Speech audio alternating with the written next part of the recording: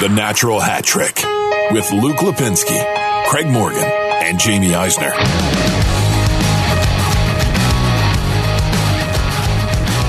Welcome into episode 207 of the Natural Hat Trick podcast alongside Craig Morgan.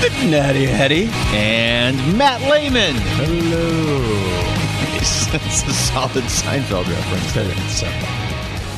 Yeah. Who would say such a thing? Jaime Eisner's not here, if that's what you're asking. Not here. Don't expect him today. So just enjoy. Dear listeners, you're free for a week. Enjoy a good show, a show packed full of topics with everything that happened in free agency and the Coyotes trade and the offer sheet and obviously and Paul Fenton.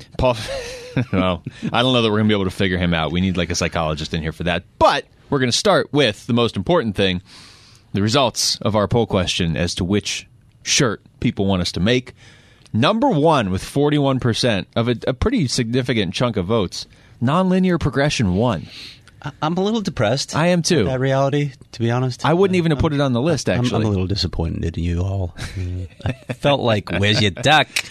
Should have carried the day, but... Where's your duck, I thought was automatic. There's no accounting for taste, so we'll deliver, right? Oh, absolutely. I'm going to deliver a nonlinear progression shirt that people can order and a Where's Your Duck. They had the top two votes. So Where's your duck? I'm working on the... Yeah, you got to say it with the Is there any way to have that come through on a T-shirt? Really isn't. I'll try. Can't convey that. Well, you know those like Christmas shirts where you push the button and it plays a song? This is what I'm talking about. Okay. I think I mentioned this. We do need a button. That might be a little bit more work.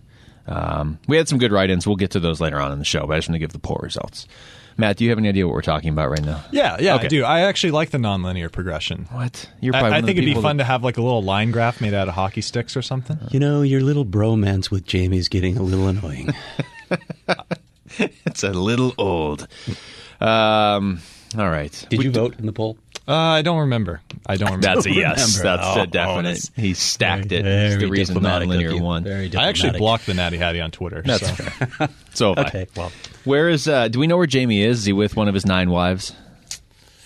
Do we ever believe him when he tells us where he's going anyway? Not really. That's why I was wondering. He told me where he was going. I want to know if we actually know where he is. I think there's a good chance he's in court somewhere. They were going to say quartzite, but you went with court instead. No.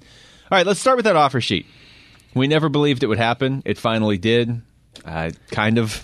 And when it did, it was kind of disappointing. Yeah. But I want credit for this. I did say if somebody was going to get offer sheeted a week ago, I said specifically it will be Sebastian Aho. Did I not say that on these very airwaves? God, I admire you. That's all I wanted. That's all I ever wanted from Craig. But so Montreal does it, and they make it such an easy number for Carolina to match. They basically did Carolina's negotiating for them. Yeah, and I've read analyses that have suggested that they figured that there was this tipping point. If you cross that threshold where it requires another first-round pick, it probably wasn't enough to dissuade Carolina from matching it. They didn't think it would make much of a difference. Okay, so you pretty much thought Carolina was going to match it in the first place. Yeah. So why'd you do it? Okay. It's not like that's some big rivalry about this, right? If you thought they were going to match it, then why'd you do it? I have a definite thought as to why they did it. I think this is pure marketing. Look, we tried. We're trying to make the team better because so many people in that fan base have been complaining about them having all this cap space unused. We tried. Not really, but we're hoping you'll believe that we tried to get Sebastian Aho. When you look at other teams that were probably in much more vulnerable positions. Now, maybe you're just in love with the player and you think this was the guy we wanted, but there are other teams, again, that were in more vulnerable positions like Tampa Bay with Braden Point. You think you could have made an offer for one of those guys. And then the other side of this is, could you not have taken that a little bit higher? Are you telling me Aho's not worth another first-round pick? If they decide not to match it? Yeah, they weren't even going up to like the Marner range we've been talking about where you'd have to give up all those first-round picks. It was just an additional one, which... No, I would, especially if you add Aho and you're Montreal and you feel like you were a borderline playoff team last year anyway, that's going to be like the 20th pick in the draft, maybe? Yeah. I'm glad somebody did it. I'm glad we finally saw somebody offer sheet somebody. Maybe this will open the door for more of these in the future. We aren't going to see another year like this, though, where there were so many of them available. But at least maybe this makes it an option. I found it curious that they didn't offer a number like you're saying that made it realistic they were actually going to get him. Like, we've advocated for this on this show since the start of this show. 206 episodes ago or whatever. It's the only thing Jamie and I have ever agreed on. This should be a way to make your team better. So I want to see offer sheets, but I don't want to see it just to market to your fans or just to drive up the price of another team's player. I want to see you do it when you actually feel like you could get that player. Do you think it drove up the price? I mean, No. I think he's worth this. Yeah, There's the upfront money, and maybe they thought, maybe they had some reason to believe that Tom Dundon wasn't going to pay that money. He's going to pay that money. Look at how much bad money he threw into a joke of a football league. Well, I heard. Of course, he's trying to recoup some of that through a lawsuit. Well, he should. Yeah, I heard of course. somebody Why not? Why wouldn't he? There was a good point Weird. made yesterday about because you're talking about driving up the price. There's the opposite approach to that too, which is maybe they're trying to set the market low for a player of that ilk.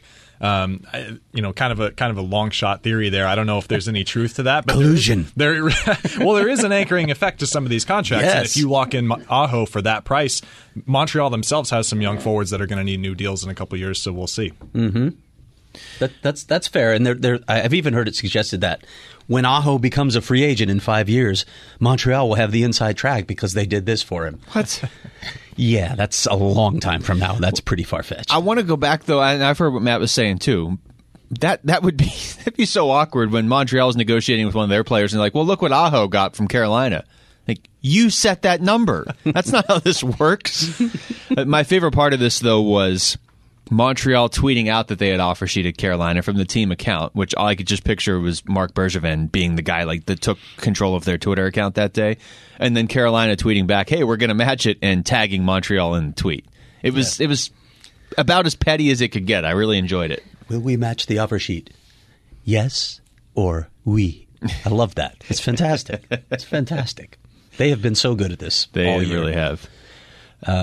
By the way, on this topic, in terms of the money that he's going to make, the two biggest surprises to me, I guess, are the money that Sebastian Aho is going to make and the money, aside from all the bad contracts, right? Yeah. The money that Matt Duchene made. We all thought he was going to be north of $10 million, and it didn't come in that high. So I get age factors into this when you're talking about free agents, and I don't think people recognize the impact that has. But Jeff Skinner signed for $9 million. Is Jeff Skinner worth more to you than Sebastian Aho? No. No way. No, not even close. No way. No. So, a little weird. Yeah, I do feel like some of these I do feel like some of these contracts are out of whack this year compared to each other. Sebastian Aho versus Kevin Hayes. Yeah, the Kevin Hayes deal was I really truly feel like the Coyotes dodged one there, and it's not a knock on Kevin Hayes, but I don't think they were going to dodge him. I mean, they had a number that they were willing to go to. I think it was $6 million. Yeah. They weren't going to go higher than that. Yeah, I'm fine not having Kevin Hayes on the team. It's not, and I don't mean that as a knock on him, but Philadelphia, as much as we all think they're going to be better this year, you can only get away with overpaying guys for so long before it comes back to 2 straight years. Yeah, I mean, this is like a tradition now. I can't really make fun of Philadelphia because Pittsburgh, I don't know what they're doing. We'll get to them later on in the show. But the quote from Bergevin, Sebastian Aho accepted our offer. He wants to come to Montreal. He sees our youngsters coming up in the organization. He wants to be a part of that. We're proud, but there's still a waiting period, unquote. And then Tom Dundon responding, quote, if he said it, it would be different, but he didn't. The fact that an agent said it means there's no credibility to it, unquote. No credibility. That's pretty good, actually. Now, in fairness, Gary Johansson is not one of these agents who's out there like pimping his name all the time. He's not one of those guys, but he's an agent. He represents his sole goal here is to make more money for his client. Yes. So remember that whenever you read anything that he says. Sebastian Aho probably would have been okay if Montreal had paid him. It doesn't mean he doesn't want to play in Carolina. And let's not forget that the biggest driving force here was to get him the money. Yeah. That's what was behind all this. Yeah, he's happy that they did this so that he could make the money he's making now. I feel like in years past, or like, I guess there really hasn't been that many of these, but when Ryan O'Reilly when he got his offer sheet, it was kind of awkward when he went back to Colorado. And now it doesn't, I don't think that's going to be the case here with Sebastian Aho. I think it's just going to kind of be a blip on the radar because it's such a weird, this one's such a weird scenario. It doesn't feel like Montreal's really trying to pry him away. It was just like this is almost like when you offer a trade in fantasy football and you hope that the guy you're trading with accidentally clicks accept when the offer is just terrible. You want to play conspiracy theory here? Let's do this. Let's look at it from this angle. If Carolina decides to hold Montreal hostage for the maximum allowable days before they match the offer, it could really put a crimp in Montreal's ability to do anything else in free agency, right? So maybe Montreal thought, well, they want us to spend this money, but here's a way that we don't have to spend the money. That is devious. I was just talking to our basketball writer, Kevin Zimmerman, at Arizona Sports yesterday about restricted free agency and offer sheets in the NBA, and he was saying that a lot of times they don't happen in the NBA for that very reason, because it's a huge risk for those teams, and teams will hold each other hostage like that. Yeah. This is a weird one because, like I said, I don't feel like Montreal drove up the price, but yeah, there's going to be some pettiness here. Yeah, and you know what? If I'm Carolina, why wouldn't you? Why wouldn't you at this point? You tried to take one of our players. There's no need to play nice about this. Yeah, you're going to match it, but why not take all the days? All right, so that was a weird story. Not as weird, though, as Minnesota, who signed Matt Zuccarello, and then Paul Fenton gave one of the weirdest quotes I've ever heard about anything. Quote, I told him when I was talking to him that he's like a lizard, the way a lizard takes his tongue and sticks it as far as it does and retrieves what it was trying to do, unquote. And it worked. They got Matt Zuccarello. Yeah, he didn't turn around and run when he heard that. I don't even know what it means. I mean, if he had said retrieves the puck or retrieves the object it's trying to get, but retrieves what it was trying to do was. Yeah, like there was a task in front of it, and I think I can help here. I think I got that. Who is that? Jamie? Well, I believe that your phone line stuck out their tongue as far as it could go, and they reached out to save the show with my presence. Lord, who let him on? How did he get on here? Was this your doing, Matt? I know some people. I have nothing to do with this. I know you and Matt have a special relationship. Jamie makes great points, but not that great. I wouldn't bring him on the show. It's not worth talking to him. That's hurtful. Matt knows I can hear him, right? Yeah. How's it going, Jamie? You know the listeners can hear you, right? Oh, I'm well aware. I just have to ask, what was the first number that you called to get into the show? Because I feel like when we gave you a number, it was not this number. It was not this number. I don't know. It was like loud screeching, and they were very condescending. Asked me who I was. Didn't know who I was. It was traumatizing. Behind the scenes, when Jamie asked for the number, we gave him the number to a hat store. The Heritage Hat Store, yes, to be exact. They have hat stores?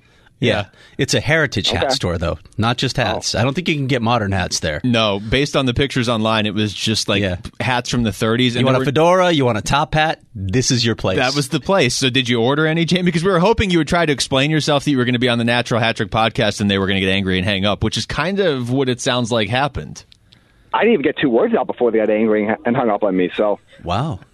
Maybe we're not the first people to do this to the Heritage Hat Store. What I'm hearing is that they probably will not sponsor the podcast. Yeah. Or they know Jamie, and they were just like, they probably have the number. A lot of people probably respond to him that way when he calls. He's on caller ID for a lot of people. Yeah. Jamie, where are you? I'm in Kansas City scouting out all the arenas the Coyotes were supposed to play in. Wow. On the show for 4 minutes and already infuriating everybody. Fueling the relocation rumors. Are you happy that we had you on just in time to talk about the Minnesota Wild? There have been happier moments in my life, particularly all of them, but sure. I mean, I'm here. Specifically, I called in. all of them. I dealt with hat harassment. I've gotten this far. And so the show is named. You should have hat seen, harassment. I have to write that down. You should have seen Craig giggling like a child when I gave him the number to the Heritage Hat Store. Accurate. Hat harassment. Jamie, I know you don't have a whole lot of time because you're doing whatever it is you do on these trips. What do you want to talk about? This is your moment. Well, I already heard that I didn't get to be on the beginning of the show. I'm just in the middle. So have you guys already talked about the one offer sheet that doesn't matter anymore? Yeah, we talked about the important things before you came. Yeah, that was by design. That's fair. Okay. I should have probably realized that. So I have a question for you, actually. Is the idea of delivering the alimony check in person, is that just like personalized service for you? Is that what it is? That's what behind this whole thing? Well, see, UPS is expensive. Okay. And a flight's not? Or do you drive? Do you take a bus? Greyhound? Points. Greyhound. Yeah, points. I take a Greyhound. Yeah, I take a Greyhound. Is there such a thing? No. I was a little late. Actually, no, I skipped town on I jumped on a train that was coming through Kansas City here, and I was a little late, so overnight shipping on UPS is expensive. So this all just checks hop out. on a rail car. Yeah, You hopped on a rail car. Yeah. Now we're really getting to the Did you truth have of it now. like a knapsack over your shoulder I was on a gonna say, stick? did you have friends when you hopped into the rail car? I did. They didn't make it. Okay, they didn't make it. Wow, this took a harsh No, turn. they weren't as good at leaping.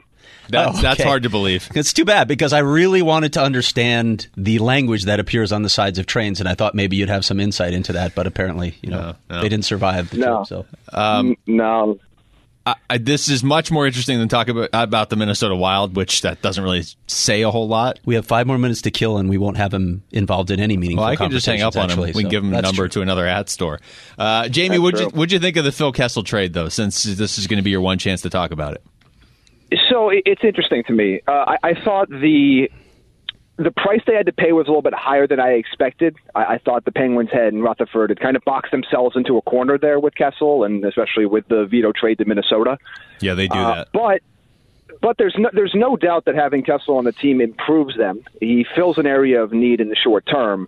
I was just a little surprised that they were willing to move on from Galchenyuk and P.O. Joseph at that point. But as we've talked about before, you have to give something to get something. And so they definitely improved in the short term, but I'm surprised they had to pay the price that they had to pay to get him. Do we want to get into Kessel right now, or Why just not? hang up on Jamie? We can, Or both? both. One's going to happen very soon. But I mean, and with Kessel, the other thing with Galchenyuk, the point to note is that he would have been a UFA in a year. So what is he going to look like on the open market? So That was I obviously have an odd perspective on this, having grown up a Penguins fan and being as close to the Coyotes now and wanting them both to succeed. I actually thought this trade would benefit both sides because the Coyotes need a player like Kessel and the Penguins needed cap space, but the Penguins then blew that cap space on Brandon Tanev. So that was their grand plan. yeah. I honestly thought this trade helped both teams, and then I realized that Jim Rutherford wasn't having any of that. It had the chance. He had the chance to execute a better offseason, and then he signed Brandon Tanev. I feel like he listens to this show, and every year when the summer hits and I say this is the one player I feel bad for whatever team signs him, Jim Rutherford then purposely goes out and signs him, a la Jack Johnson a year ago. Nobody? True, but Rick Morin's probably happy. He does. He really did want Brandon Tanev somewhere. What else you got, Jamie, before you go? How's your trip treating you? Trip's treating me really well, but I do have one question for Craig. I want to know. I just want to know how he feels about his new goaltender. About my new goaltender? Yes. Oh, see? Yeah. Well, I mean, He knew he was going to insult everybody. I mean, there's a side of this where you say, can you... Corey Crawford's had some issues the last couple of years. There's no other way to put that. So can you rely on him? So spending whatever it is, $11 million on 2 goalies sounds a little excessive, but it's for 1 year. I'd be... Here's what I would say, Jamie. You broke Craig. Robin Lehner is not the greatest issue facing the Blackhawks. We all know what the greatest issues are facing the Blackhawks. It is Stan Bowman, number 1, and by proxy, Brent Seabrook, number 2. Those are the discussions that we need to continue to have. They couldn't improve elsewhere because of Brent Seabrook's contract. Would I have spent that much money on Robin Lehner, a backup? Probably not. But it's not the most egregious mistake that they've made. And you know, it's the other thing about the Blackhawks, when I look at their additions this offseason, they get Calvin DeHaan, they get Oli Mata with all kinds of dots over the top of those A's, by the way. That's just a lot of dots. And Andrew Shaw again. Back again, yes? Is it an umlaut of dots? Yeah. Oh, boy. Wow. Okay. Is it time for you to leave? Yeah. Don't you have to go somewhere? I am not wowed by the Blackhawks offseason. Let me just say that. I'm not wowed. I have read some things saying, oh, these were smart moves. I just don't think this team's any better. He's reaching for the cowbell. Ah, there it is. All there right, it is. Jamie, that's all I needed. You're going to go out on a high all I note. needed. Have a good rest of the trip wherever you are. I will try and let Matt know he makes great points. Yeah, Thank you. I appreciate that's that, obviously Jamie. not going to happen. All right. Bye, Jamie. That was fun hanging up on Jamie. Oh, no. Actually, I locked him on, but he can hear us. We can't hear him. So this is really the perfect scenario. Let's go back to the Kessel trade since we obviously have to get into that in a pretty big way. I'm actually going to agree with Jamie since he's not here and he'll never know. My first reaction was It's a good trade for the Coyotes. I was surprised at first they had to give up Galchenyuk and Joseph, not because Kessel's not worth it, but just because the Penguins, it was so obvious that they had to trade Kessel, especially with that article that came out like the day before. And it was pretty obvious they had to trade him to Arizona because he was going to block trades to most other cities. Right. Well, yeah, he had like all the division rivals on his list. Yeah. And then 2 teams that couldn't afford him, and the Coyotes. So he was coming to the Coyotes. But to your point, Craig, Galchenyuk's a UFA at the end of this upcoming season. So you traded a guy you only have locked up for 1 year. Pierre-Olivier Joseph, I do think can help the Penguins because, well, they don't have any defensemen behind Chris Letang, either at the NHL level or AHL level. Yeah, and he's not ready to step into the NHL yet. He's just too slight at this point. He was going to play in the AHL here. But if he fills out, he's a pretty fluid skater. He's got some puck-moving skills. I think P.O. Joseph's upside is as a second-pair defenseman. But I don't think the Coyotes needed him. And I can't help but wonder if they drafted Soderstrom knowing this might happen. Maybe they saw, but and Rick Tocchet did say that this all the trade talk started heating up at the draft in Vancouver with Kessel. I mean, they've been talking, obviously, for a long time, but they never got to the point where they thought something was coming. It started heating up. So maybe they knew that, but the other thing to keep in mind is the Coyotes have drafted 10 defensemen over the last 3 seasons. One of them they let go, but they have some depth there in their system. Yeah. So the fact that they do have so many young defensemen in the organization, I would say it definitely softens the fact that you lose P.O. Joseph. Going back to Galchenyuk, I would say that surprised me too, for 2 reasons. Number one, the whole reason you got Kessel was to improve your forward group. Now, they did that regardless of whether or not Galchenyuk was going the other way. But if you add a good forward and lose a decent forward, then obviously the incremental increase in the improvement to your forward group is lessened. The other part that surprised me about that is they've only had Galchenyuk for 1 season. Yeah. And he was injured at the start of that season. And he was injured, and they've talked about how he's scored 30 goals in the past, and he has potential. And he was a name on that list of guys where they said this guy could take a step forward. Yep, and that's a narrative that a team pushes when they have a player. Yeah, and then it changes when he's gone. That's true. But he's much younger, so the age concerns you. It should look. Kessel's going to be 32 in October, and he hasn't shown any signs of slowing down at this point. So maybe it'll work out since he's got 3 years left on his deal. But that's a concern when Alex is 25. You've got a lot of time with Alex. Maybe he does realize that potential, and you rue this trade down the road. But there are plenty of concerns with Kessel too. Look. A lot of the stories that you'll hear about Phil Kessel from previous cities are trumped up by media and fans. Some of it's probably real. There's probably some difficulty in coaching Phil Kessel, and you really hope that Rick Tocchet's relationship with him helps smooth those wrinkles. But the head coach-player dynamic is a lot different than the assistant coach-player dynamic. Is Rick going to have the time for this? And if he doesn't, how does that impact the way Phil is received in the locker room, the way he just acts? We don't know. How is his impact in the locker room going to impact a softer-spoken captain like OEL? Sidney Crosby's not in this locker room, a guy who automatically commands respect. OEL's a softer-spoken guy. I have other questions. Which center is going to make him happier? There's no Sidney Crosby or Evgeny Malkin on this roster. Yeah. Is he going to be happy with any of those guys? It's. I think there's a trade-off on a few levels, and those are legitimate concerns. You look at the markets he's played in prior to this, and I asked him this the other day. I mean, he's played in Boston, Toronto, and Pittsburgh. So those are all very passionate hockey markets. Pittsburgh is a little more passionate but positive than Boston and Toronto. If things start to go south with you in Boston or Toronto, you're going to hear about it until basically you get run out of town, which is what has happened. And then when you get run out of town, they'll in Boston in particular, they'll just crush you. Yeah. So there must have been a stretch there in 2010 where he had been run out of Boston, so they were ripping him, and he was in Toronto, so they were ripping him. So he's dealt with much more high-pressure situations. I mean, it's a guy with 823 points in 996 games. And the big names the Coyotes have gotten in the past have either been just contracts like Marian Hossa or Pavel Datsyuk or Chris Pronger, guys that were never going to play for them, or they were guys like Brett Hall that were going to play 5 games at the very end of their career. Yes. This is a legitimate goal scorer. Yeah. Hey, well, let's bring in Tony Amonte, but not get him a center who can get him the puck. but not the real Tony Amonte. Yeah. So this is a legitimate goal scorer they brought in, but he's going to have to adjust. I wondered about this when Tocchet first got here, how he was going to adjust to not having Malkin and Crosby and winning cups. Kessel's going to have to adjust to the fact that most teams don't have centers like that. So I'm interested to see who he plays with, because he's used to playing with guys that can score 40 or 50 goals. Mm-hmm. A lot of questions there. And you have to ask this question, too. look, this team was ready to make the next move. They need to make the playoffs next season anyway. It's been too long. It's been 7 seasons, which is just an eternity for a fan base to wait. And they were 4 points off with all the injuries. We talked about all those angles, but they've got a new owner coming in. Was part of this to make a splash with the new owner coming in? Hey, it's a new direction for the Coyotes. Look what we've done in the offseason. It's okay. That's okay to do that from a marketing perspective, but you have to make sure that it's going to work. Yeah. I don't know. I see it as definitely. I mean, Kessel signed for 3 years. This, I guess, on some level, is flexing your muscle. That hey, not only were we not anywhere near the cap floor before, but we're willing to add salary to that as well now.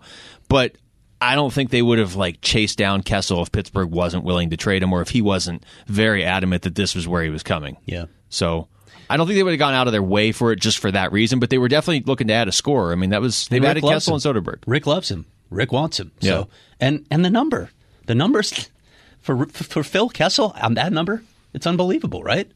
Take a look at what happened, what we just talked about in free agency. Phil Kessel or Kevin Hayes. It's not close. Seriously? Yeah.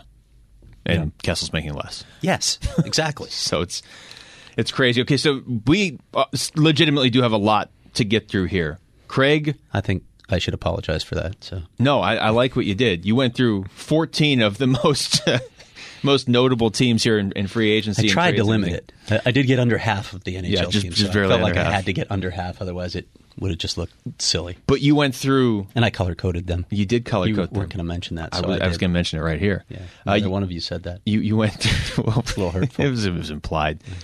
You went through and two extra keystrokes. Noted, well, at least. Yeah. And then you got the colors to match the teams, too. It wasn't like Colorado's more of a brick red than Chicago. Yeah.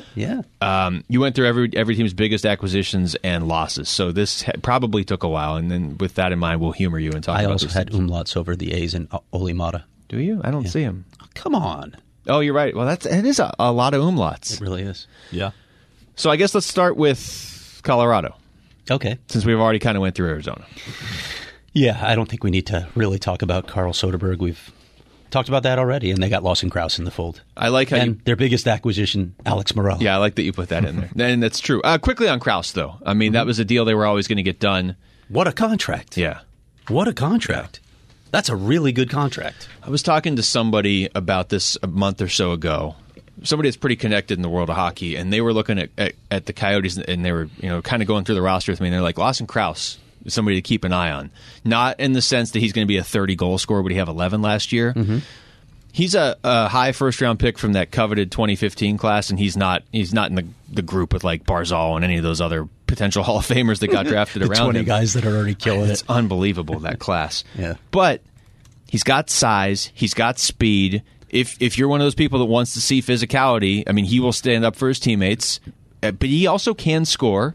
He can play up and down the lineup. So Tocchet, who loves that sort of being the ability to mix and match, you can put Krause with almost anybody. To get him on the deal they got him on, like I said, he's not going to be a 30-goal guy, but it wouldn't shock me if he got like 17 or 18 one of these years. In addition to doing everything else he does, that's pretty valuable. He's a really smart guy, too. I hope he comes out of his shell a little bit more, because when you get him one-on-one, he's a really bright guy, and he is. Yeah. He can really analyze a situation. I want to see this guy get a chance, and I had a story up on The Athletic. Just, it's silly to think about lines at this point, and I admitted that to Rick Tocchet when I didn't twist his arm, actually. That wouldn't have gone well for me. Probably not. Let's just say I begged to do the story, because I knew there'd be interest in it, and he finally played along. And one of the possibilities that he talked to me about was playing Schmaltz with Kessel, because they're both so great off the rush, and how much fun would that be? Yeah. Imagine Lawson Krause on the other wing. I read your story. He can skate with those guys. Yes, he can skate with them, and he said in that story, you kind of have to have a guy on each line that's willing to be selfless. Yep, and Krause sacrifice a little bit. Absolutely that guy. Mm-hmm. I want to see that line. Lawson Krause kind of epitomizes John Chaika's approach to drafting and developing young players, I would say, in the sense that if you've observed the Coyotes, this year was an example of it too, where he went out and got Victor Soderstrom, and when he's talking to the media and explaining the logic behind some of the things he does, he often uses the phrase, we're getting players that are hard to acquire otherwise outside of the draft. And Lawson Krause, Luke, you mentioned that he's not in that category with maybe, like a Matt Barzal or something. And hockey fans might look at that and go, well, then he was picked too high because he was an 11th overall pick. Yeah, and they didn't draft him, in fairness. Florida did, but yeah. That's true, yeah. They didn't draft him, but nonetheless, they acquired him. And he was an 11th overall pick, and you go, well, he only scored 11 goals in his third season. And the idea there isn't so much about going out and drafting goal scorers or the like.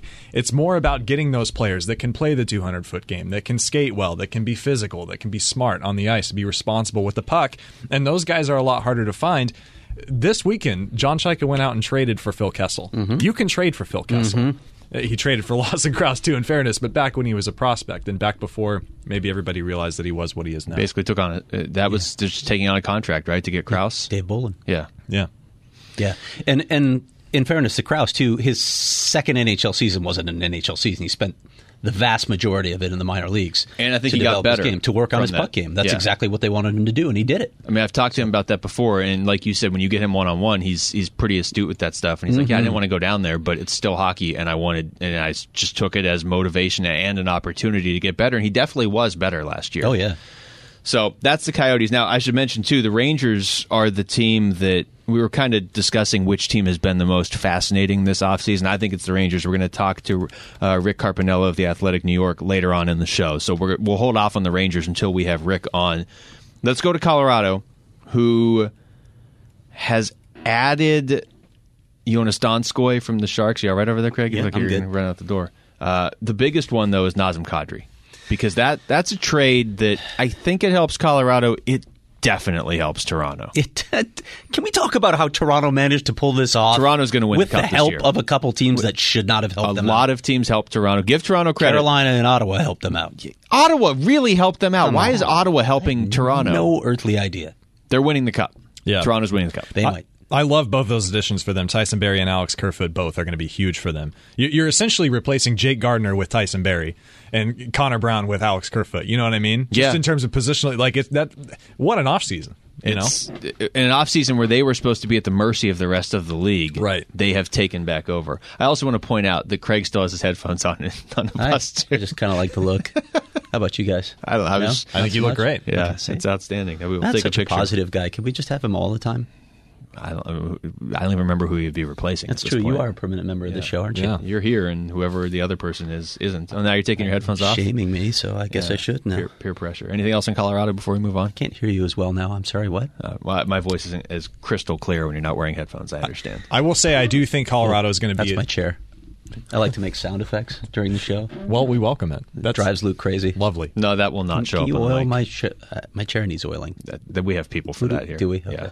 They're on the third floor. Go ahead. No, that's all right. The chair banter was really what people are tuning in for. It was worth it. Didn't sound like it was all right to you, Matt. Yeah.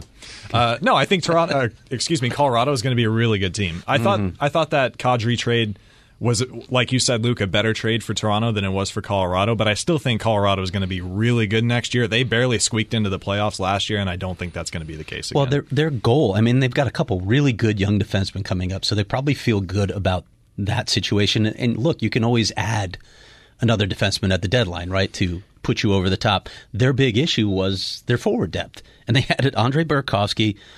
They added Donskoy and they added Kadri. So that's a heck of an addition. Kadri's contract for, I don't know where he's going to play. Maybe he'll be the number 2 center on that team. But, man, at that price, he is a terrific center to have in your middle six. Yeah, and to be clear, I'm not saying that trade was bad for Colorado. I'm just saying that all things considered, yeah, Colorado probably improved their team this offseason, and maybe even via that trade. But Toronto definitely improved their team, and it was supposed to be this offseason for the Maple Leafs, and I guess let's transition to them now. They kept everybody. It was supposed to be, can they sustain close to what they had? They've gotten better. Yep. They needed help on defense. I mean, look at their defense now. Morgan Riley, Jake Muzzin, Tyson Barrie, and then figure it out after that. Exactly. Cody Ceci, too. Yeah.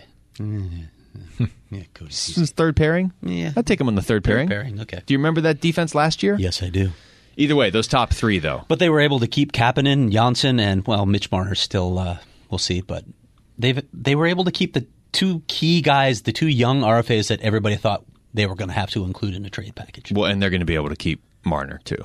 Yeah, that's of course they are. That's very clear now. So Toronto, in a year when they were supposed to get worse or struggle to stay even, has gotten better. Yeah, they are definitely a cup contender now. They are a strong cup contender. I feel pretty confident that they will win it in one of the next 2 years. They would have to... I can't even imagine a way they won't win it in one of the next 2 years, to be honest. And I mean, any given year, anything could happen. Somebody could get hurt or whatever. But over the next 2 years, unless they just keep running into Boston, which I guess is possible. But at a certain point, one of the teams usually gets over. Well, at a certain point, Boston's going to fall off because Patrice Bergeron can't play forever, can he? No, and we've seen now how Brad Marchand makes line changes with 7 seconds left in key periods. I watched the replay of that the other day. It's unbelievable. He's just waving to the bench like, oh, nothing could happen in the last 7 seconds on an odd man rush in the Stanley Cup Game 7. Chicago. Why'd you have to go there so quickly? Because I'm trying to go in alphabetical order, except Toronto. Go ahead. I'm trying to keep this show under 2 hours. Biggest offseason acquisitions. Andrew Shaw. Once again, he's putting the band back together. Yeah, but not the good ones. Nope. I mean, Andrew Shaw was effective during his time. I'm not convinced that the time has not passed on Andrew Shaw. I'm not convinced that Ole Mata and Calvin DeHaan make this blue line significantly better than the train wreck that he fielded last season. If Stan Bowman ever tried to reunite the Beatles, it would just be Ringo and Ringo and Ringo and Ringo. We've talked about this too, my theory on the Beatles, right? No. He's going to be the last surviving Beatle. Ringo? It's going to be like cruel torture to us. Oh, well, either way. Ringo's going to linger for like 20 years beyond the others. Wow. We hadn't talked about that before. Okay. Well, Matt, how do you feel about that? Now it's out there. I don't really have... I'm not saying I want Ringo Starr to die. I want to make that very clear. Yeah. But, that's what I heard. Of all the surviving Beatles to have... You agree? If Stan would probably lose my poll. If Stan Bowman was reuniting the Beatles, it would just be Ringo and Ringo clones. Right.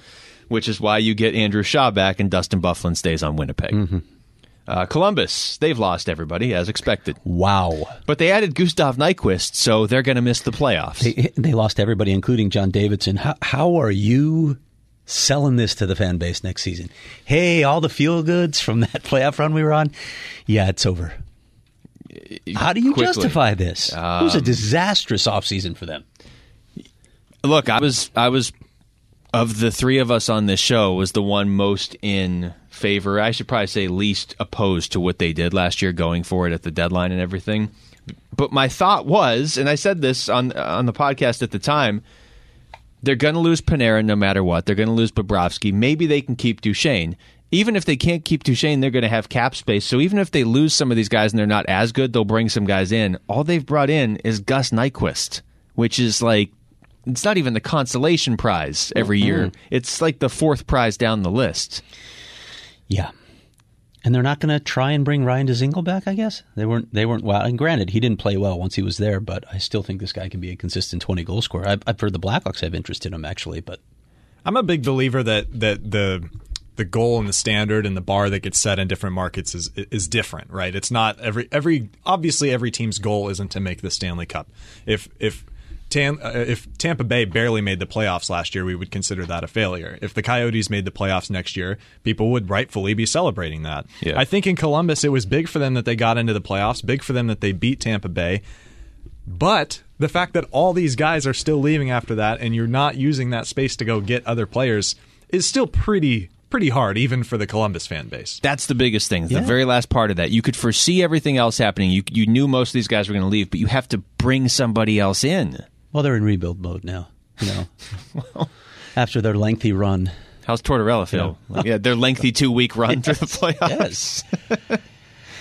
Yes. Dallas. I feel like this team's going to be irritating me more and more. If it had just been Corey Perry and Andres Sekera, I would have just looked at it as, okay, this is a typical Dallas offseason. This is sad. They're getting a couple guys who are probably a little too old, and it's just not going to work out. It's not going to pan out. But they got Joe Pavelski, who I love, and I think has plenty left in the tank. So I'm curious about this team. You don't have Tampa Bay on this list of 14 teams, so I'm just going to say this. There's not a player out there that fit more what the Tampa Bay Lightning needed than Joe Pavelski. I mean, Tampa Bay really should have made their entire offseason focused on Pavelski, and if they couldn't get him, then Justin Williams and Joel Ward and Mark Messier. Like, they need guys that perform in the playoffs, and they didn't do that. And Pavelski was perfect because he produces during the regular season. He scores goals. It's not like a fluke that he produces in the playoffs, but he does produce in the playoffs when the rest of Tampa shuts down. I'm just imagining the phone call from Julien Brisebois to Marc Messier. Hey, what are you doing? See, I'm just picturing Messier sitting back in his chair with a cigar being like, what took you so long? So, you know who I am. Do you know what I've done? Yeah, Dallas is, I mean, that's probably a playoff team now with Pavelski. It probably is. Pavelski and Ben he falls and off the Sagan. shelf, yeah. He's not going to. I don't think so. I think it's more likely Sagan or Ben. He's such a playoff performer, too. Yeah. Now, if Dallas somehow misses the playoffs, I could see him getting dealt at the deadline, and then... Ooh, that'd be exciting. Oh, my goodness. I'd love to have Joe Pavelski at the deadline. What a move that would be. Back to the Sharks. Back to the Sharks, or to Tampa. Or I guess more realistically, let's see, based on what we've seen, it would be to Toronto for Ben Harper. Because apparently we're all coming together to make sure Toronto wins the cup. It does feel like collusion. Go ahead. Florida. Didn't quite pull off what I was hoping they would pull off. Well, they missed on the biggest fish of all. But they cleared out all of their goalies to make it crystal clear they were going to have to sign Bobrovsky, because when they did, they literally didn't have a goalie on their roster. Yep. Including Roberto Luongo. Sorry, Vancouver. Sorry about that cap recapture. Yeah. Oops. Maybe it's okay, because you have lots of first-round picks. Oh, wait. No, you don't. We don't have any. You traded one at the draft for reasons unknown. So Florida's improvement that we've talked about, I mean, I don't know where you come out on this, either one of you actually, but Jamie and I had sort of adopted them as our team for the podcast next year. They really only added Quenneville and Bobrovsky, which is addition. I mean, some of those moves, Connolly, Strawman, I don't know. They're okay moves. I just didn't feel like they didn't get the guy that they really wanted that could have taken this over the top. But wouldn't you? Well, see, that's my question: is wouldn't you agree that goaltending and maybe the addition of Joe Quenneville will be the difference maker? No, I don't think that roster is good enough to be. I mean, it could be a playoff team. I thought they should have been a playoff team last year.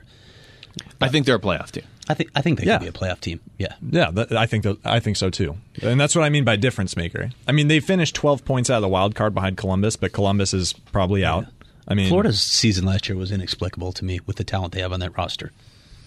Yeah, and they weren't bad, but just the East. I mean, there were teams that missed in the East that had better record than Vegas. So we've detailed that. And then look, I mean, as we get close to the season, there's a lot of teams towards the bottom of the East that are suddenly better now. I don't think it's a lock that Florida's in, but if adding Panarin and Quenneville to a team that already had Barkov and Huberdeau and Ekblad, like, to me, that's not only a playoff team, it's a team you don't want to play in the playoffs. And now it's just a team Tampa doesn't want to play in the playoffs because, well, it's Tampa and they would lose to them. I think you figure looking at the East, there's of the teams that made the playoffs last year, there's probably one or two, probably two teams. Hey, don't jump the gun here, buddy. Well, don't jump the gun here. Okay, all right, fair enough. I was just going to make the point as it pertains to Florida, though, that there are a couple other teams that are significantly improved. New Jersey's gotten better. New York is going to be in that mix. Yep. So, yeah, I think Florida is much better. It's just not a guarantee to make the playoffs.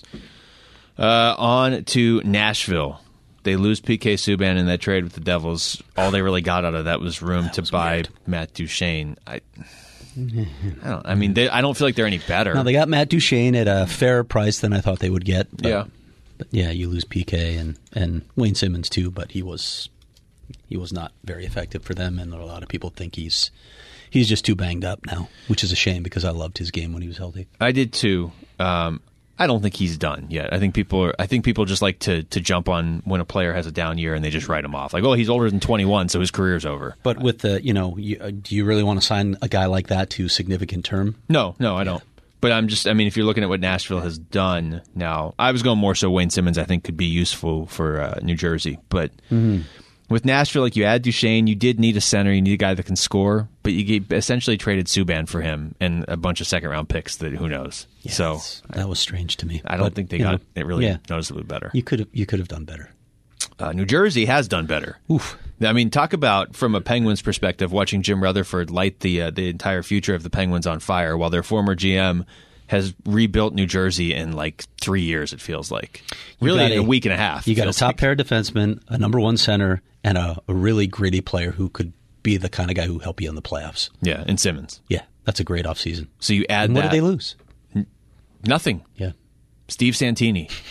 I hope they can recover from that. I thought about putting him on the list, but couldn't quite pull the trigger on that one. Almost more disrespectful had you put him on the list. Maybe so. Philadelphia. not anything that makes them noticeably better, I don't think. Kevin Hayes will help. Vigneault will help, I think. Yeah. Carter Hart's the biggest thing that could make he it. is. Just having Carter Hart return should make a big difference, I think. They did lose Radko Gudas. Oh, darn. I think Shane's calling in. Shane Doan is calling in to talk about Radko Gudas. That's probably Philadelphia years. It's probably Jaime again trying to buy a hat. Yeah, I don't. Philadelphia, we heard so often that they were going to be really aggressive this offseason, and then when you look at what they've done, Well, the Hayes contract was aggressive. Yeah, they aggressively overpaid Kevin Hayes. One adjective to describe it, not the one I would choose. Okay, the Penguins. I guess I have to do this. I still don't have. Where's your duck? I don't have my duck yet. Although Why don't we have a duck yet? Well, people have. Have you even ordered the duck? I haven't slept in a week and a half. That's true. I don't even know where I am. For our listeners who don't know, Luke has been doing the morning show and the evening show. Yeah.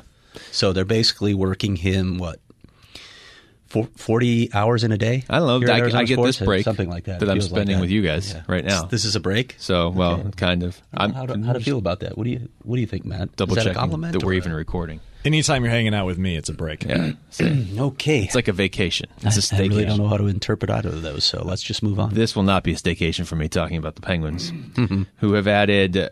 Well, first let's start with the losses. Ole Mata and Phil Kessel. Okay. It seemed inevitable that they were going to lose Kessel, and Mata has never been the same since he got hurt. Yep. Add Dominic Cahoon. I could see some value there. Sure. Add Alex Galchenyuk. Okay, I mean, he's a step down from Kessel, but I do think Galchenyuk, in the right situation, can still take off in this league. Take off, maybe be a 30-goal guy, not like take off. And drum roll, please, with all the cap space that they made available, they got Brandon Tanev. Where's your duck? It's a good thing I don't have a duck today because I would need a second duck after I ripped that one in half. I don't think we talked about Tanev on the podcast last week, but I know we talked about him off the air before the Penguins signed him. But not for that money. And the term, they signed him through like the end of the century. Yeah. Bottom six player. Seriously, what is Jim Rutherford doing? I don't know. I was going to ask you that, actually. That was my primary question to you on the Penguins. His reputation when the Penguins got him. And remember, the only reason they got rid of Shiro is because they were underachieving in the playoffs, which wasn't his fault. I mean, they're winning now is based on the team Shiro built prior to leaving. And look, Rutherford made some decent moves when he first came in, right? He tweaked some things and did okay early. Kessel. Yeah, well, okay. That was a pretty big piece. Yeah, it was huge. No, they don't win the Cup in 2016 without Phil Kessel. They probably don't in 2017, but he could have won the Conn Smythe in 2016. Yeah. That's how big he was. But since then, his reputation when Rutherford was hired by the Penguins was this guy will help you in the moment, but then scorched earth afterwards. It's like he's going out of his way to make sure there's scorched earth afterwards. I would have rather just held on to the money than had Tanev.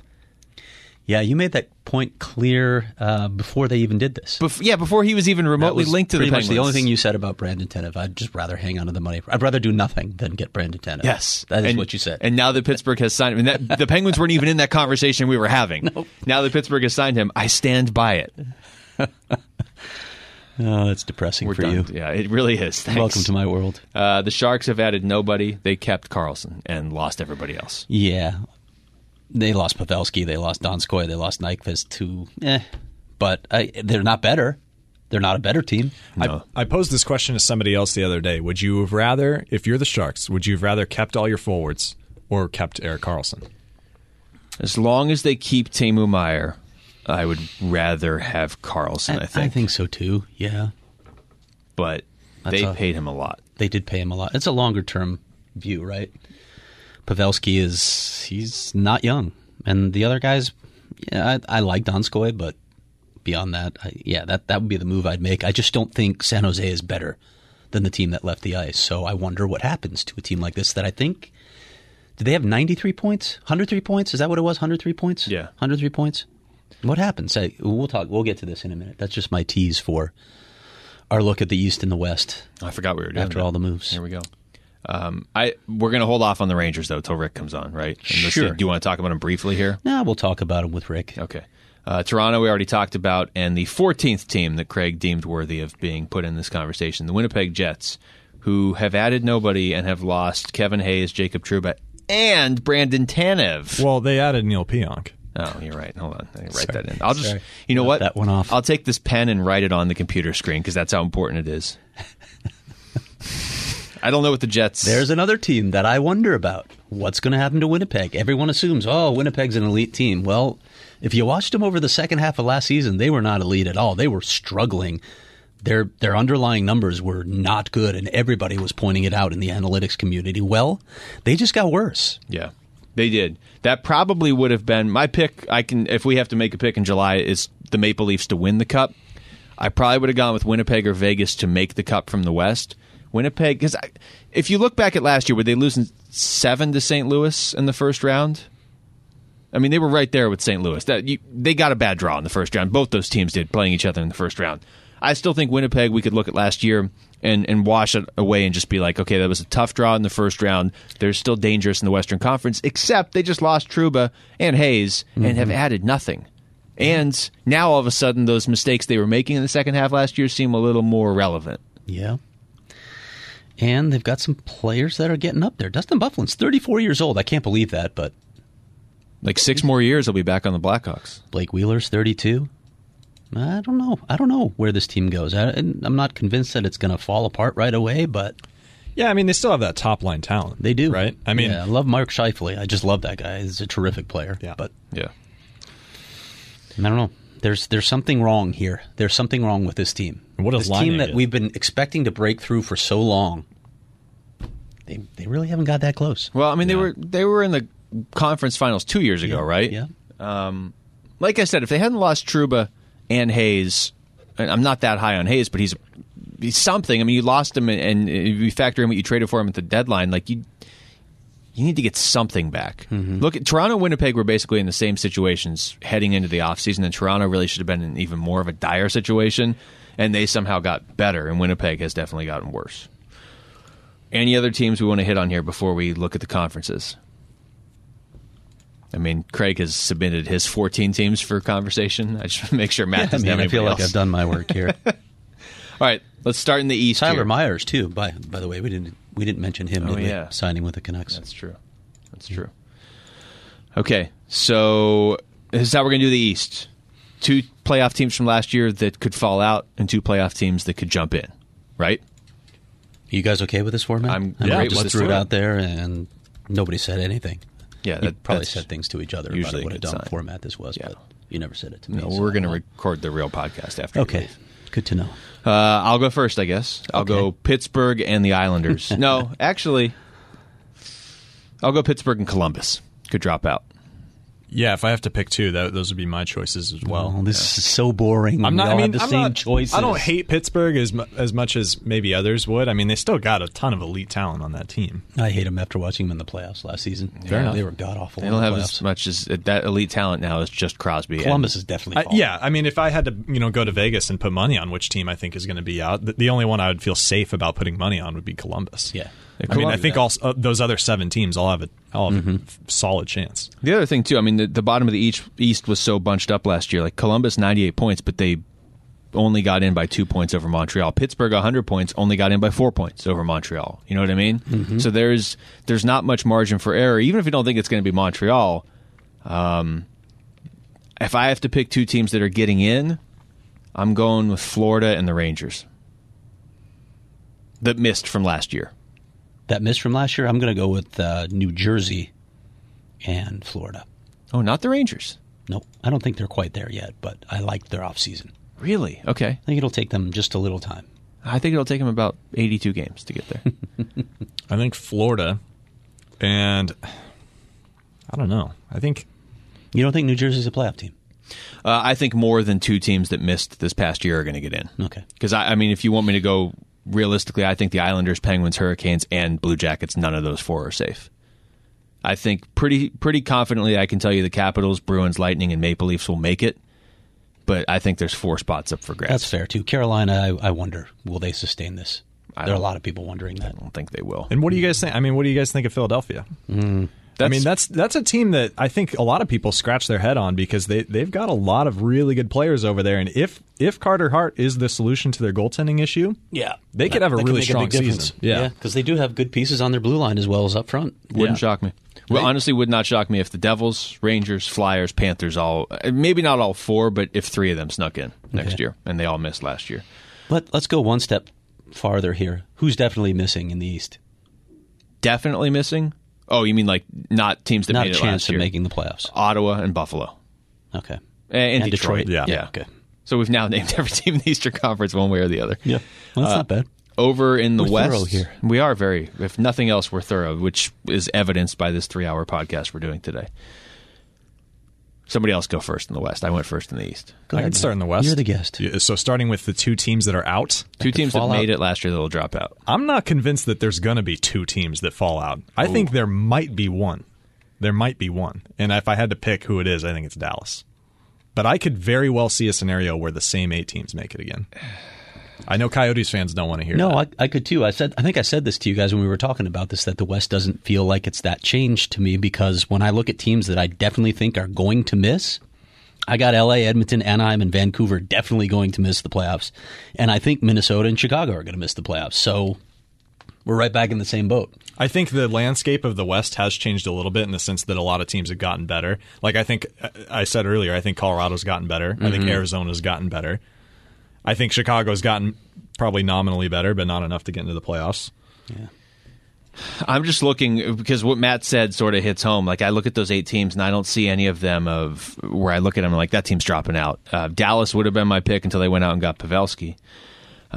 Maybe Nashville, just because they had nothing to them last year, but they finished with 100 points. Although that's what Pittsburgh had, and we already were saying they're going to miss in the East. But this is They made an addition. Nashville made an addition, so he'll help them. But this is yeah, he will. But I mean, they lost Subban, so it's like Matt was saying earlier. Like you can't just add Duchesne to what they had. I will say this though: there's a lot of times we look at a conference, we're like, oh, probably 7 or 8 of those are going to get back. Last year, 3 new teams just in the West made it. Like It's just there's the way things go. always turnover. Yeah.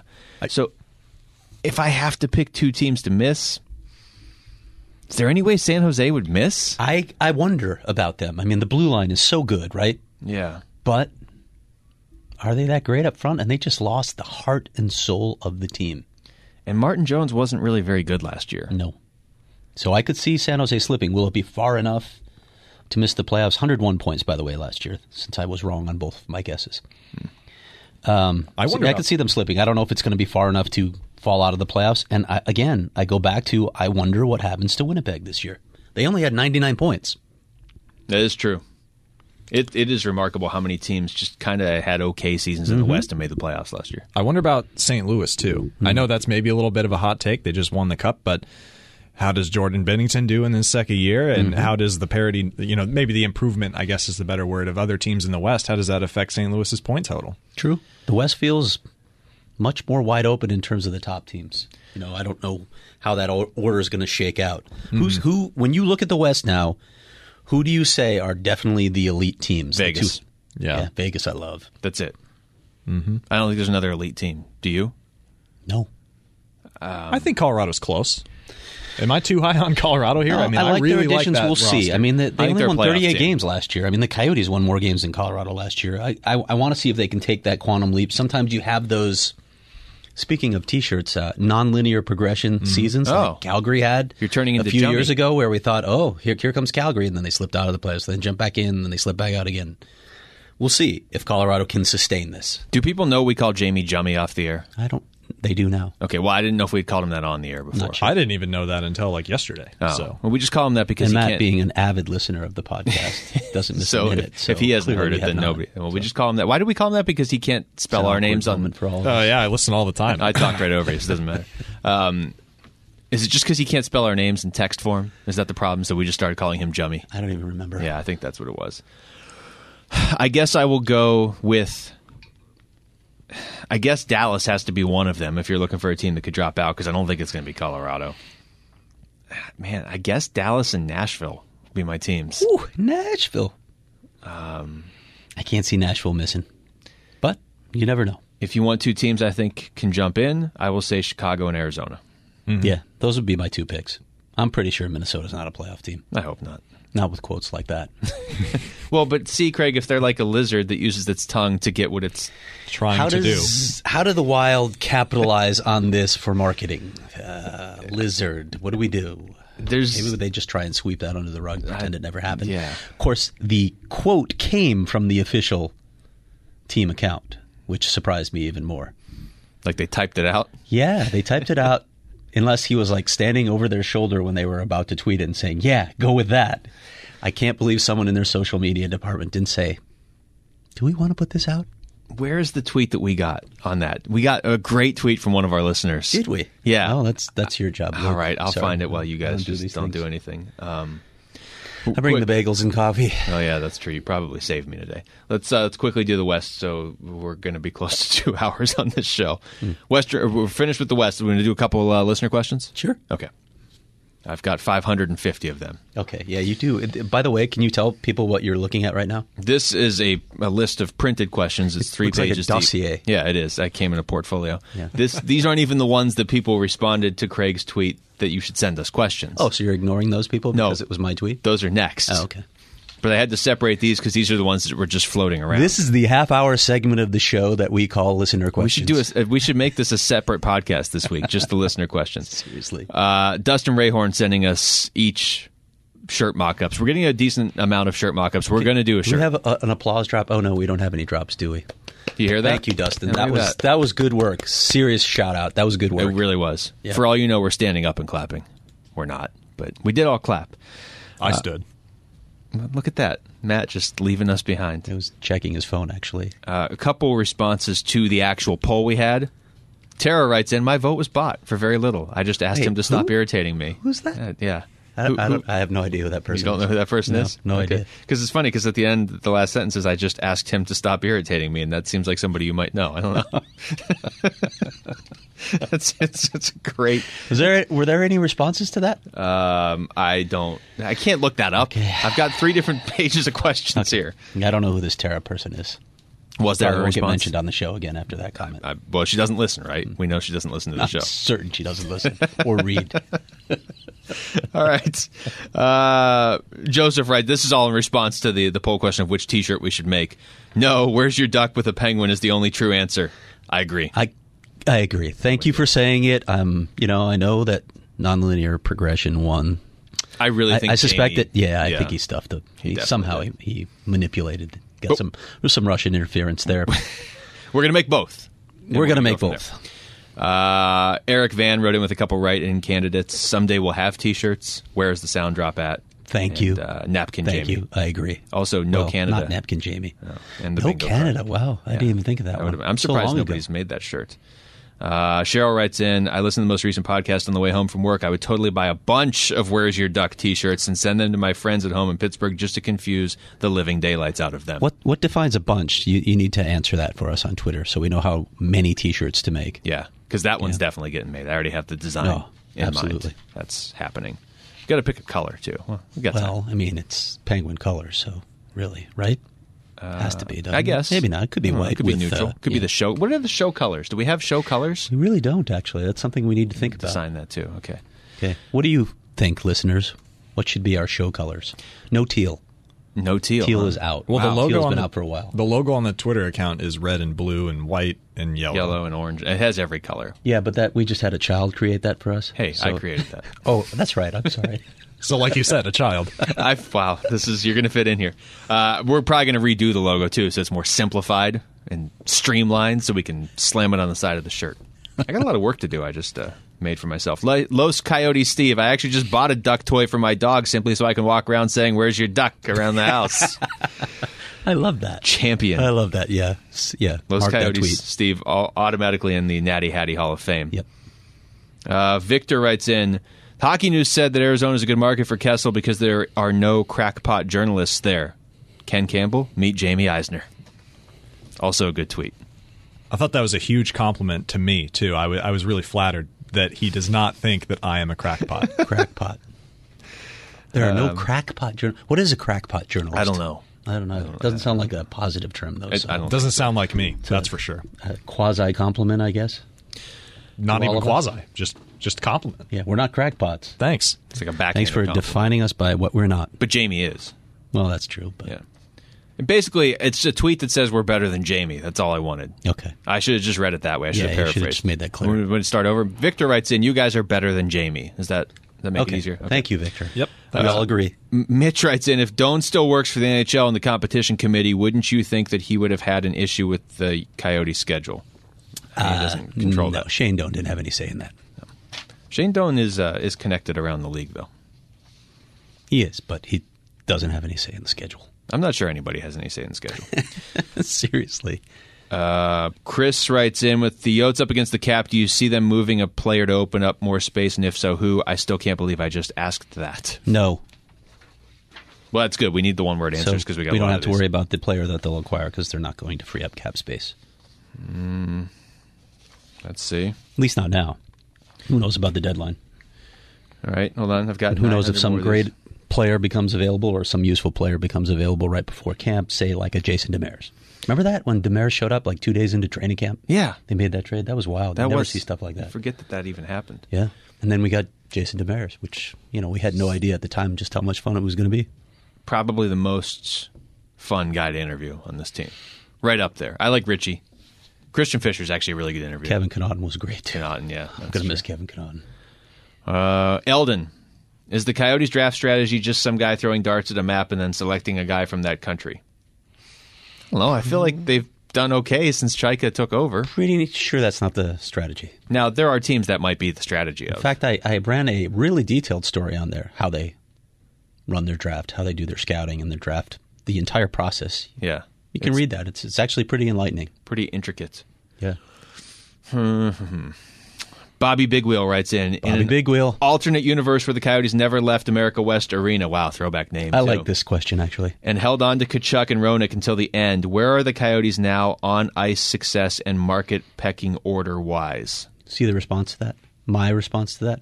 I have to read your response. Yeah, I think you should. This is so I think demeaning. if we're not making going to have me drops, read you your should at posts. least read my response. And Matt is going to make harp sound effects while you do it.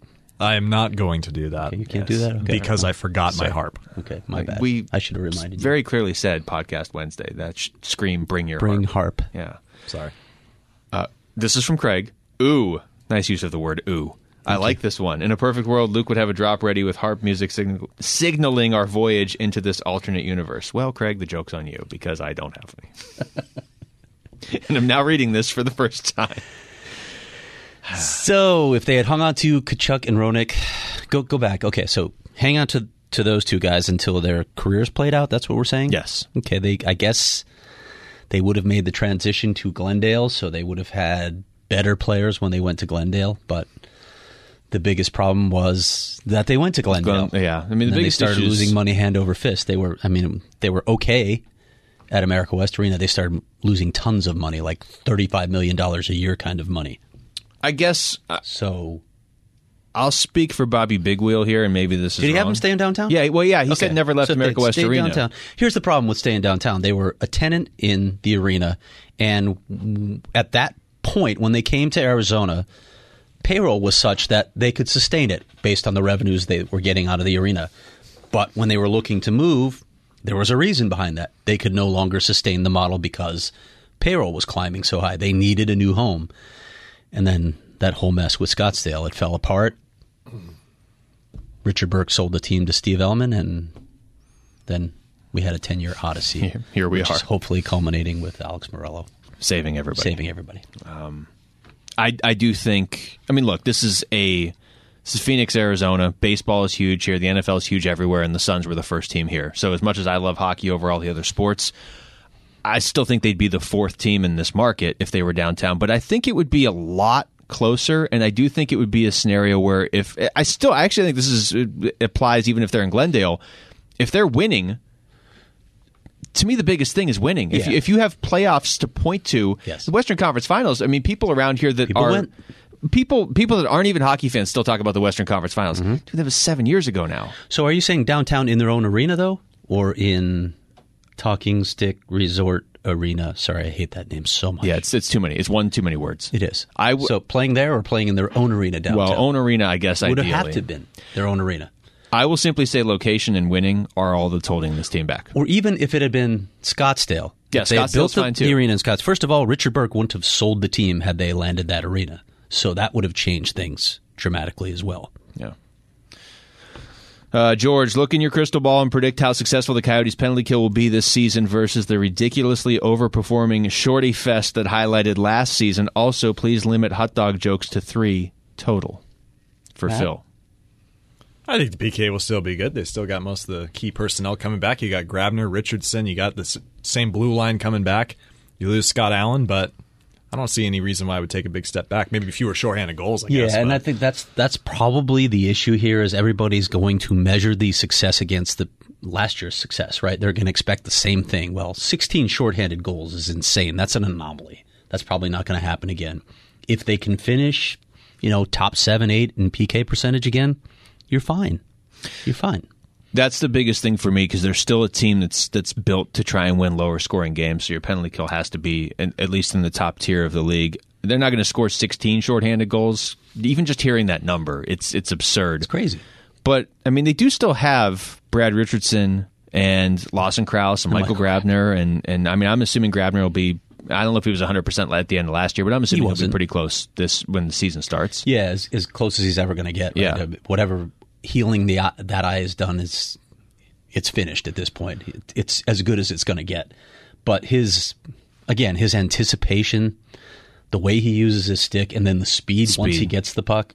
It's a fast hockey team. He's the best penalty killer I have watched. There have been guys who score. You remember those great Oiler teams, how deadly they were on the PK because they were going for it all the time. But the whole combination of positional play, his anticipation, and then what he does once he gets the puck, he's the best I've watched. It's so much fun to have that element. It's something that I probably didn't have enough appreciation for because I hadn't seen an element like that added to a team.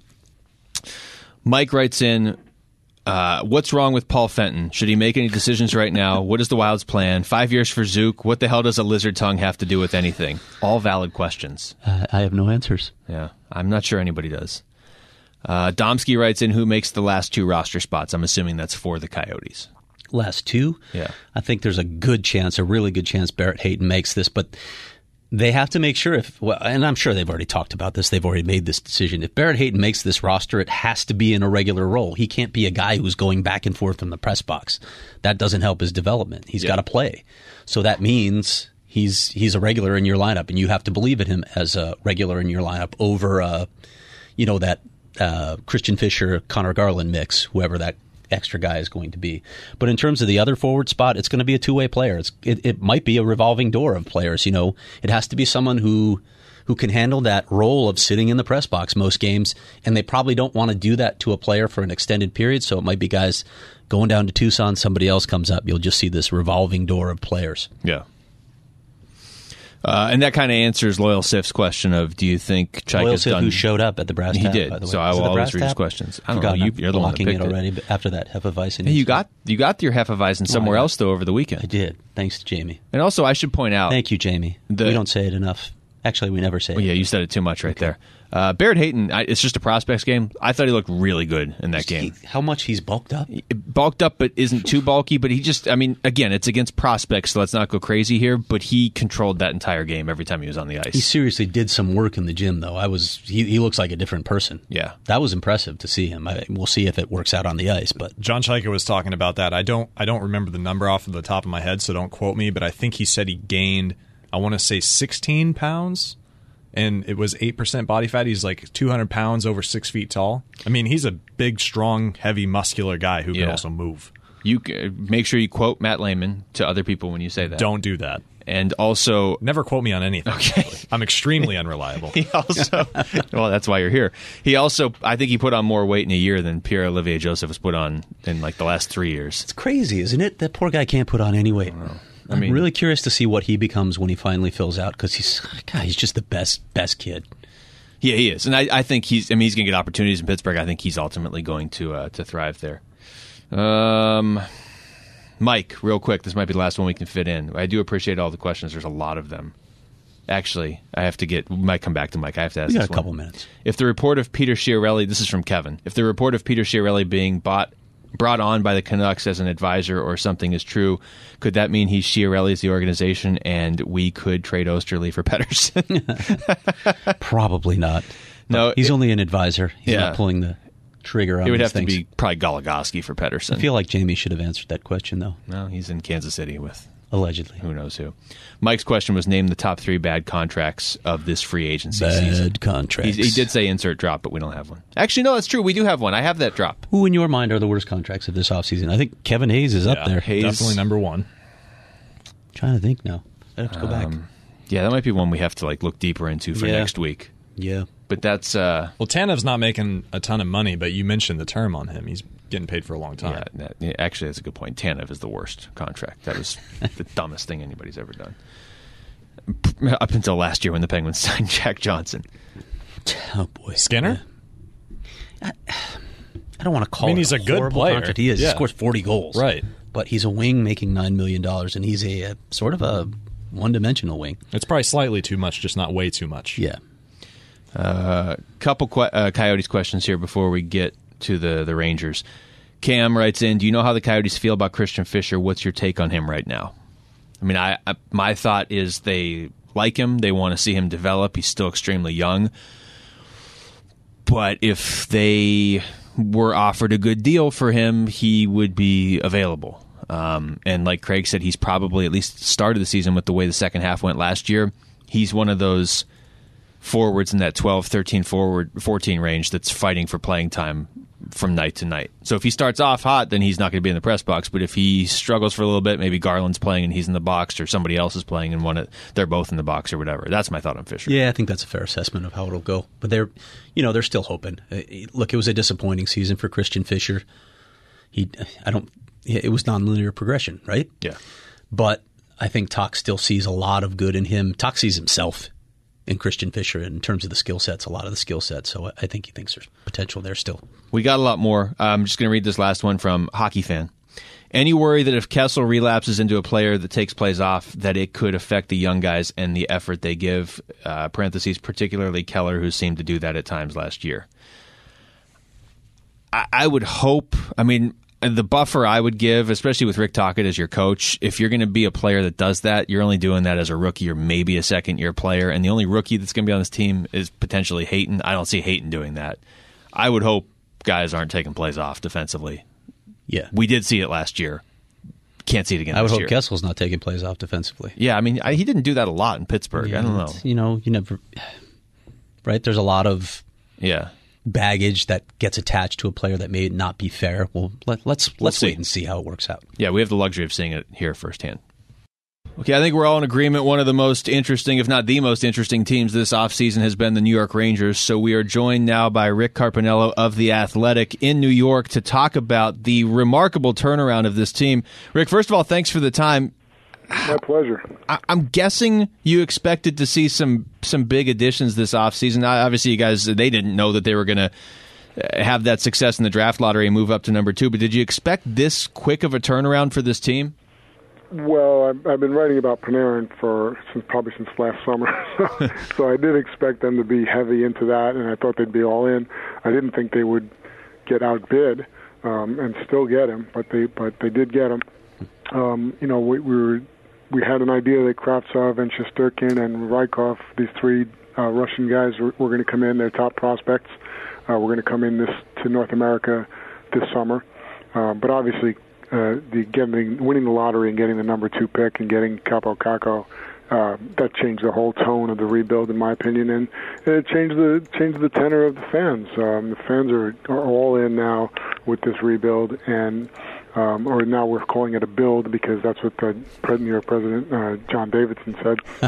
But by the way, another nice acquisition, right, John Davidson? And that actually was a good addition because, not only is he a really smart hockey man, but he's a guy who came in understanding where they were in the process and not wanting to tip the boat, not wanting to make too many changes, not wanting to step all over Jeff Gorton, the general manager. And it sure didn't hurt in the Panarin chase to have a friend of Panarin's in the front office. And oh, by the way, Jacob Trouba as well, a top pair right-handed defenseman. Yeah, so. and Adam Fox. So, yes. They've done a lot this summer or this offseason. And, I don't know if all those prospects are going to make the team right out of camp, but I certainly think Kakko and Kravtsov will, and obviously Panarin and Trouba will. So it's going to have a lot different look this year. But they're not done. They're not at an elite level yet. They're not at a level where you expect them to go deep into the playoffs. But we do expect them to make a push to make the playoffs for the first time in 3 years. Rick, we knew that the Rangers were in on Panarin, but I think a lot of the focus was on Florida, maybe other teams chasing him as well. You really did have I remember talking to you about this a couple times where you really had a sense that they had an excellent chance of landing him. What convinced you? Well, you kept hearing that Panarin wanted to play in New York and he wanted to play in a big city. And so, but there was a point last week where it sounded like Florida was going to get both him and Bobrovsky. And so there was some doubt. And then there was even doubt the night before July 1st. When the Rangers were not sure which way it was going to go. They knew they weren't going 12.5 million. They kind of drew their line and they were sticking to it, so they weren't sure they were getting him. But and I wasn't sure they were getting him, but I was sure they were going to be all in on him, and I knew that we had heard over the years that he wants to be on a big stage, and certainly they were that. So I guess they also had to. It also helped that the direction of the franchise had changed this offseason, and that he wasn't going to a team that's definitely going to miss and definitely going to be in the mud for a couple more years. So I think all those things added up, and ultimately it was his choice to be in New York. Rick, Matt Layman here. I'm just wondering, the premise at the start of this conversation was about turning the rebuild into just a build and getting this team competitive and making a push for the playoffs. I'm wondering, in a market like New York, is it your observation that that's particularly imperative? Is there such an increased hunger there, maybe compared to other markets, that a team like that doesn't have a long, drawn-out rebuild? I think they're in. I think the fans are in, and I think they've been in most of the way here because they saw what happened, and it was a complete teardown. I mean, they got rid of Ryan McDonough, Rick Nash, Michael Grabner, Derek Stepan, Dan Girardi, Matt Zuccarello, Kevin Hayes. I mean, it just goes on. They tore it down, and so I think that the fans kind of bought in, and they saw what they were doing. They saw these picks coming, and then they had the benefit of some of those picks really shining last year in their, outside of pro hockey. Keandre Miller at Wisconsin, they think is going to be a stud defenseman, and Kravtsov had a great season in Russia. And so I think the fans are in, and I think they bought in, and I think that most of them have realistic expectations for this season that, they still have some fixing to do on the day, and they still have some prospects to arrive that aren't here yet and won't be here this year. And even if they are here this year, the ones that are here this year are going to be probably going through some rough patches. So I think the expectations are realistic. I don't think they have to make the playoffs this year for the fans to be all in. And I think the fans knew that it was going to be a 3 to 5 year thing. Yeah, I like the way they managed that too. That was good marketing. Actually, they were transparent. They were honest with where they were going with it. I thought that helped. Yeah, the letter, and the rebuild actually started the summer before that with the Stepan trade, where they got a first round pick for their number one center and didn't replace their number one center. So that kind of signaled the start of the whole thing. But yeah, the letter in February 2 seasons ago was genius actually. The fact that Glenn Sather convinced the owner to do it, and the owner, I don't know who was behind the letter, but I think the owner's office was certainly involved in it, and it was brilliant because it spelled it out. It said, "Look, we're gonna, it's gonna be painful. We're gonna do everything for the future. We're gonna lose our captain again. That was two captains in a row that went to Tampa Bay, and so it wasn't an easy thing to do, but it was the right thing. I mean, you don't want to say, hey, we're trying to win the Stanley Cup this year when you're trading guys like that." I think like you said, it was a brilliant marketing maneuver. Rick, with Capo Kakko, I mean, it makes sense New Jersey had to go with Jack Hughes first with the top pick, but there's a lot of people that believe Kakko might actually be more productive at the NHL level. What have you seen from him? But more, I guess, bigger, what are the expectations for that guy right out of the gate going into a market like New York? Yeah, it's funny. I think they're probably going to be pretty high, even though People who have been around hockey for a long time know that it doesn't always work that way. But, here's a guy who he's built more, he's NHL ready in terms of his build and the way he plays. And he also plays more to the style that David Quinn, the coach, wants his team to play. Going through people, fighting for pucks, not just being a fancy guy. And he's not just a fancy guy. He's got tremendous skill, but he will battle you for a puck. And I'm trying to remember who said it. I think it was Jeff Gorton at the draft. Remember the goal he scored against Canada, the empty netter, where he fought off a guy and really made a dive to the net to score what was just an empty net goal. And the way he battled for that puck, it kind of shows you what he's made of. But he came into prospects camp and he struggled a little bit. He hadn't been on the ice since the World Championships. But you could see how skilled he is, and he's a very mature kid. Fans love him. The kid loves to sign autographs and take pictures, and is extremely popular at the prospects camp. But so the expectations, I think they're all over the place with this kid, and I think it could be anything from 18 goal season to 30 plus, but 30 plus is probably unrealistic to put on him at this point. Turning the focus back to Panarin for a second, Rick, he's going to be 28 in October. That's a healthy term that they gave him. Any concerns about that? And also, how do they expect him to? I'm sure they expect him to just take the town by storm. That's why you pay the kind of money in term that you handed out to Artemi Panarin. Yeah, and they do, and that started yesterday when he was actually in town, and he was outside the Garden posing with the marquee with his picture up on top and showing off his new jersey with the number 10 on it. But yeah, they certainly, the first part first. I think the Rangers are very well aware that years 6 and 7 of that contract could come back and bite them in the butt, and but I mean that's free agency now. Yep. If you want to get the guy, you've got to go 6 or 7 years. And you weren't getting him with 6. So you had to go 7. You hope that he's really good for the first 5, and you hold your breath for the last 2. But that's free agency, and it's a risky game, and it usually doesn't work on the back end of those contracts. It almost never does. And I think they're willing to bite the bullet on that. They're going to have a ton of cap space in 2 years when Lundqvist comes off the books, and Stahl and Shattenkirk and Brendan Smith. They're going they'll have a ton of space. They can afford to have this kid on the roster at that price. But yeah, those last 2 years could be ugly. But so be it. If he meshes with Mika Zibanejad and they finally have a first line, which they really haven't had in a long time, then you take that, you live with it, and you suffer the consequences at the end, perhaps. Rick, last one for you. Just because you did mention the trade with the Coyotes a couple years ago, Elias Anderson's played 49 NHL games. I know it's still very early in his career, but that's the guy they took with the pick the Coyotes traded away. What's the feeling around him with the team right now? They're still very optimistic in him. They don't expect him to be a huge offensive guy, but they expect him to be a guy who sets a tone on the ice, who plays in the tough areas, and who has some skill. He has not shown that yet. He's 20.